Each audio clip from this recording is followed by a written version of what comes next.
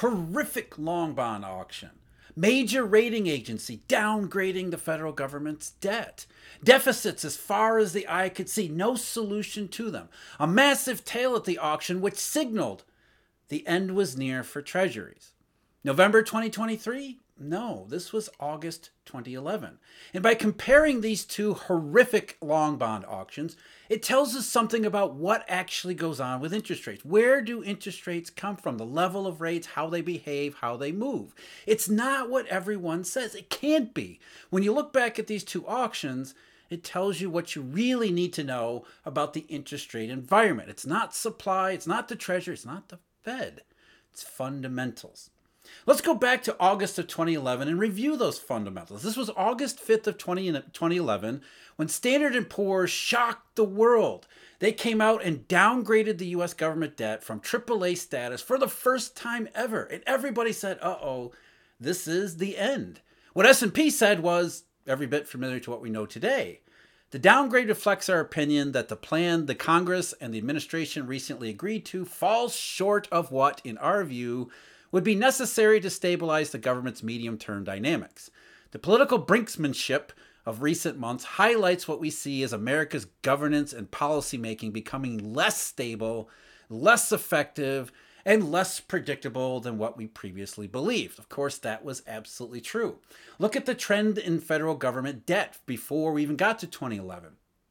As of the second quarter of 2008, the government reported about $9.5 trillion of total outstanding debt. And then, of course, we got the stupid Bush helicopter, which wasted money trying to solve the Great Recession problem before it really got going. And of course, that did nothing. Then the Great Recession happened, which wasn't a recession, by the way. And the government responded to the Great Recession by Keynesian stimulus, the ARRA bill, which meant more wasteful government spending. So even before we get to 2011, you can understand why people were upset. Here we have the government doing these stupid economist things that don't seem to have any effect. They don't work. I mean, the best they can say is they saved some jobs, and they can't even really prove that.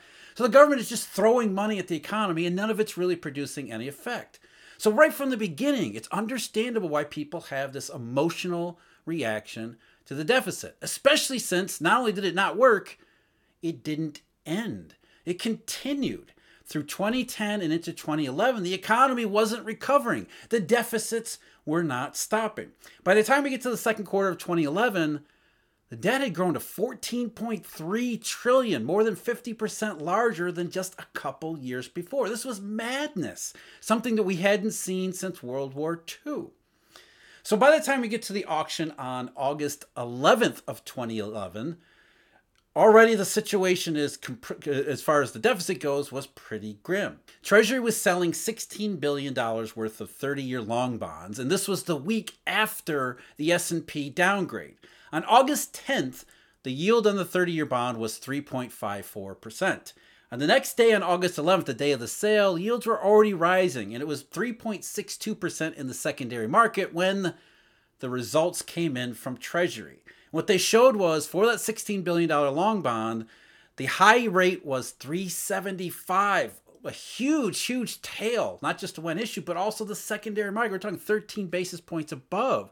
More than that, 41.74% were allocated at the high yield, which meant that it seemed like investors were fleeing from the 30-year long bond, which seemed pretty much consistent with the idea. By the end of the close on August 11th, the 30-year was yielding 3.82. That was a 28 basis point swing in the yield for one single day. November 2023's got nothing on August 2011. And it wasn't just a 30-year bond. That awful bond, that horrific auction, got yields to go higher all up and down the curve. The 10-year yield, for example, rose 17 basis points on August 11th alone. And so the question naturally became, who would want to own this worthless government debt, especially for 30 years? The 30-year bond auction, lots of people said this was the canary in the coal mine. Suddenly people were going to pay attention to these ridiculous, horrible government statistics, this ridiculous situation of the government deficit and continued government spending that didn't seem to end. Finally, the bond vigilantes were going to rise from their hibernation and put some sanity back into Washington. And it was going to start with this one auction that went way awry. That was surely the shot heard around the bond market world. Of course, it wasn't. It wasn't even, the effect from that horrific auction didn't even last more than a single day. When you zoom out a little bit in the historical context for interest rates, what you see is that before we ever got to August 5th and August 11th of 2011, interest rates in general, treasury yields in particular, had already been going lower. From around February and March of 2011, they started moving lower, which was finally consistent with QE2. Remember, QE2 had begun the prior November. And originally when QE2 began, interest rates rose, not fell, because QE has no impact on interest rates. Interest rates, that's another lesson we'll get into. Interest rates were moving lower. They moved up in the first half of QE2 and then down in the second half, which no correlation there. But interest rates were moving lower in 2011 before we got to this auction. But then late July of 2011, rates plunged. And in the middle of that plunge is when this auction took place. And what the reason why rates were going down so sharply, apart from that one day on August 11th, that's what you need to know about how all of these things work. Because it wasn't about treasury supply, it was about the background in growth and inflation. Because yields are fundamentally, as always, projections of growth and inflation expectations in the marketplace. It's not about treasury supply, nor is it about the Fed. It's about only that. And in 2011, growth and inflation expectations were taking a major hit, both in the short run as well as what that short run would mean over the long run. Here's to give you a sample here.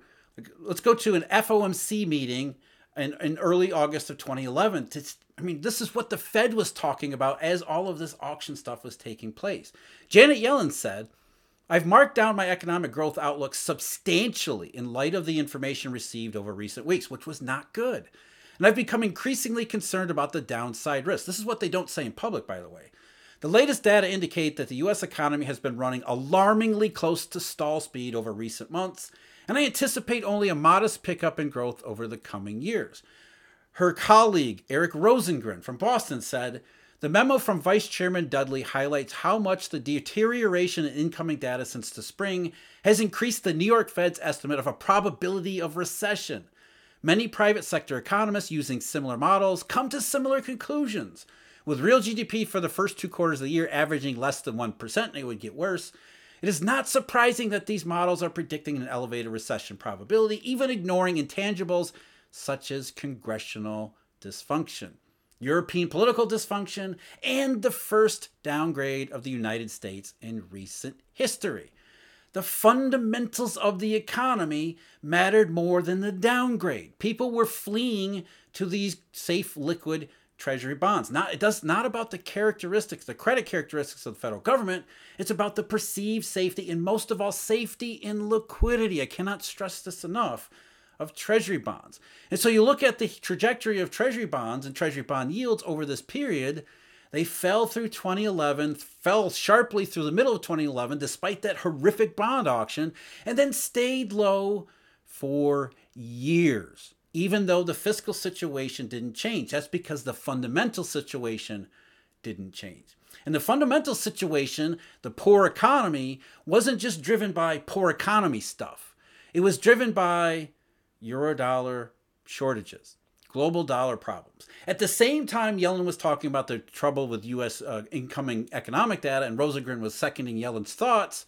Here's what Brian Sack, the head of the open market desk, had to say about the monetary system right then. In terms of your question about reserves, I noted in the briefing, we are seeing funding pressures emerge. We're seeing a lot more discussion about the potential need for liquidity facilities. I mentioned in my briefing that the FX swap lines could be used, but we've seen discussions of TAF-type facilities in market write-ups, just like 2008. So the liquidity pressures are pretty substantial. And I think it's worth pointing out that this is all happening with 1.6 trillion of reserves in the system. As far as the public was concerned, the Federal Reserve had printed several $trillion in base money. As far as the monetary system was concerned, they knew those reserves were absolutely useless and worthless. Instead, we were experiencing a second major funding crisis in the Eurodollar system, the US dollar global system, that was causing retreat in the economy. It was short-circuiting the recovery from the Great Recession before it even got going. Why do you think the Fed tried the second QE the year before? So the fundamentals in the bond market, money was becoming more and more deflationary. And furthermore, the two QEs simply emphasized and re-emphasized how bank reserves don't matter. So the monetary system was breaking down. There were economic consequences of that breakdown. Growth and inflation expectations, short run and long run, were not good. Treasury was continuing to issue lots of bonds, and there was lots of demand for those bonds because of these perceived growth and inflation expectations.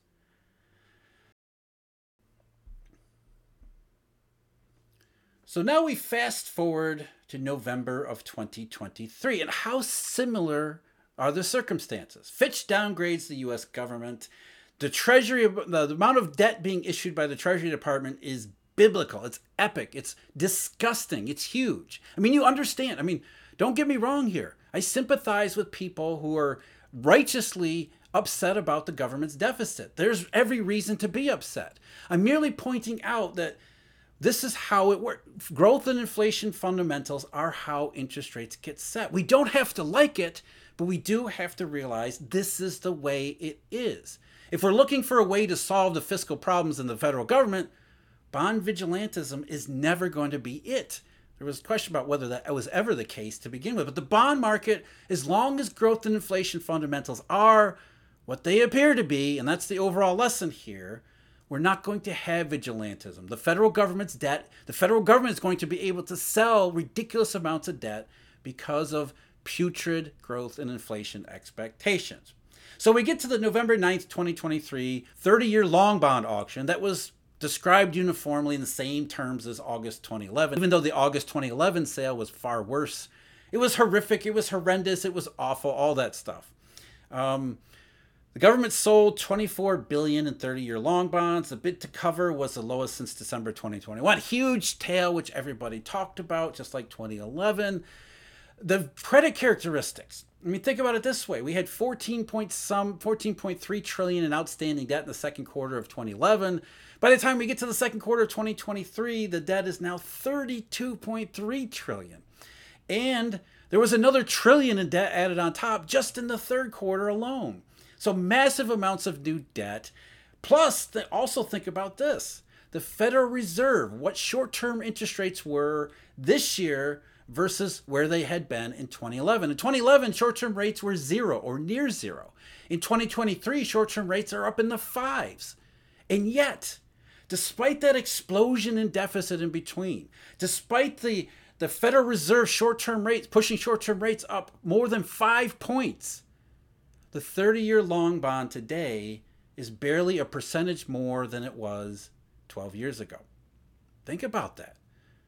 20 trillion thereabouts in additional debt, 500 basis points in short-term rates, and the 30-year long bond is basically where it was in 2010 before the slide into 2011. That is substantial. That's significant. That is the earth-shattering message that should be sent all over financial media, but instead we're focusing on Treasury supply. Again, it's understandable why that's the case. The federal government's deficit is obscene. It's not helping. It's wasteful. It is wrong. Everything about it is bad. But that doesn't mean the Treasury market is going to reflect those characteristics. The Treasury market is instead looking at bigger problems. And those bigger problems go back to why the Feds keep issuing so much debt to begin with. And those bigger problems are money, growth, and inflation. We have monetary system difficulties. It doesn't matter how many bank reserves the Federal Reserve creates. And the Treasury market, especially the long bond, the 30-year long bond that should be worthless, instead has enough bids for rates to go down from where they were a couple weeks ago at that horrific auction. And they're not even that much higher than they were a dozen years ago, despite everything that's happened in between. Or, this is the part here, because of everything that happened in between. Or more specifically, what didn't happen. We didn't see growth. We didn't see inflation, despite the fact that the federal government's debt, along with the Fed's QE policies, were supposed to bring about growth and inflation.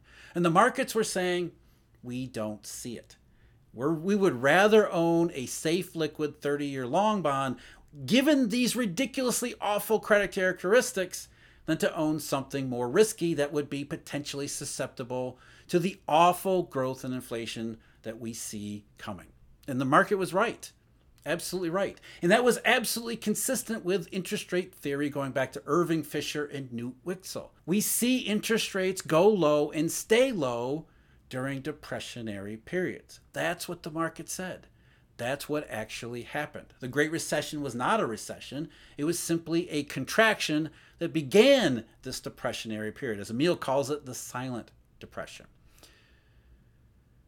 So what are long bonds and all interest rates telling us in 2023? To begin with, they're saying the only reason they've gone up at all is because the Fed continues to push up short-term rates. But the market has been fighting that increase in short-term rates for these long-term fundamental reasons. And those are not just a recession, a high probability recession in 2023 and 2024. More importantly, how that recession in 2023 and 2024 will put us back onto a situation where the 2020s look way too much like the 2010s. That's what interest rates are telling us right now. They're out of their September funk. They got away from this horrific 30-year long bond auction. They want to go back down to where they were in the 2010s because outside of the overreaction to the pandemic a couple years ago and its aftermath, nothing has changed as far as long-run growth and inflation potential. That's the markets telling us, just as they were a dozen years ago.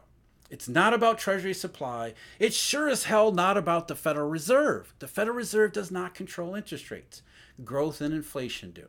And sadly, the markets continue to tell us that nothing has changed in that long-run regard. You should realize that these 30-year long bond auctions tend to be volatile. These are not the only two examples.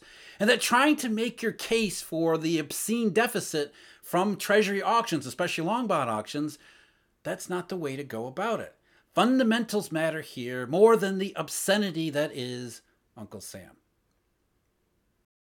The August 2011 long bond auction happened against the background of Eurodollar number 2, the second Eurodollar cycle in the sequence. What are those? Check out the video link below me. As always, I thank you for joining me. Huge thank you, Eurodollar University members and subscribers. And until next time, take care.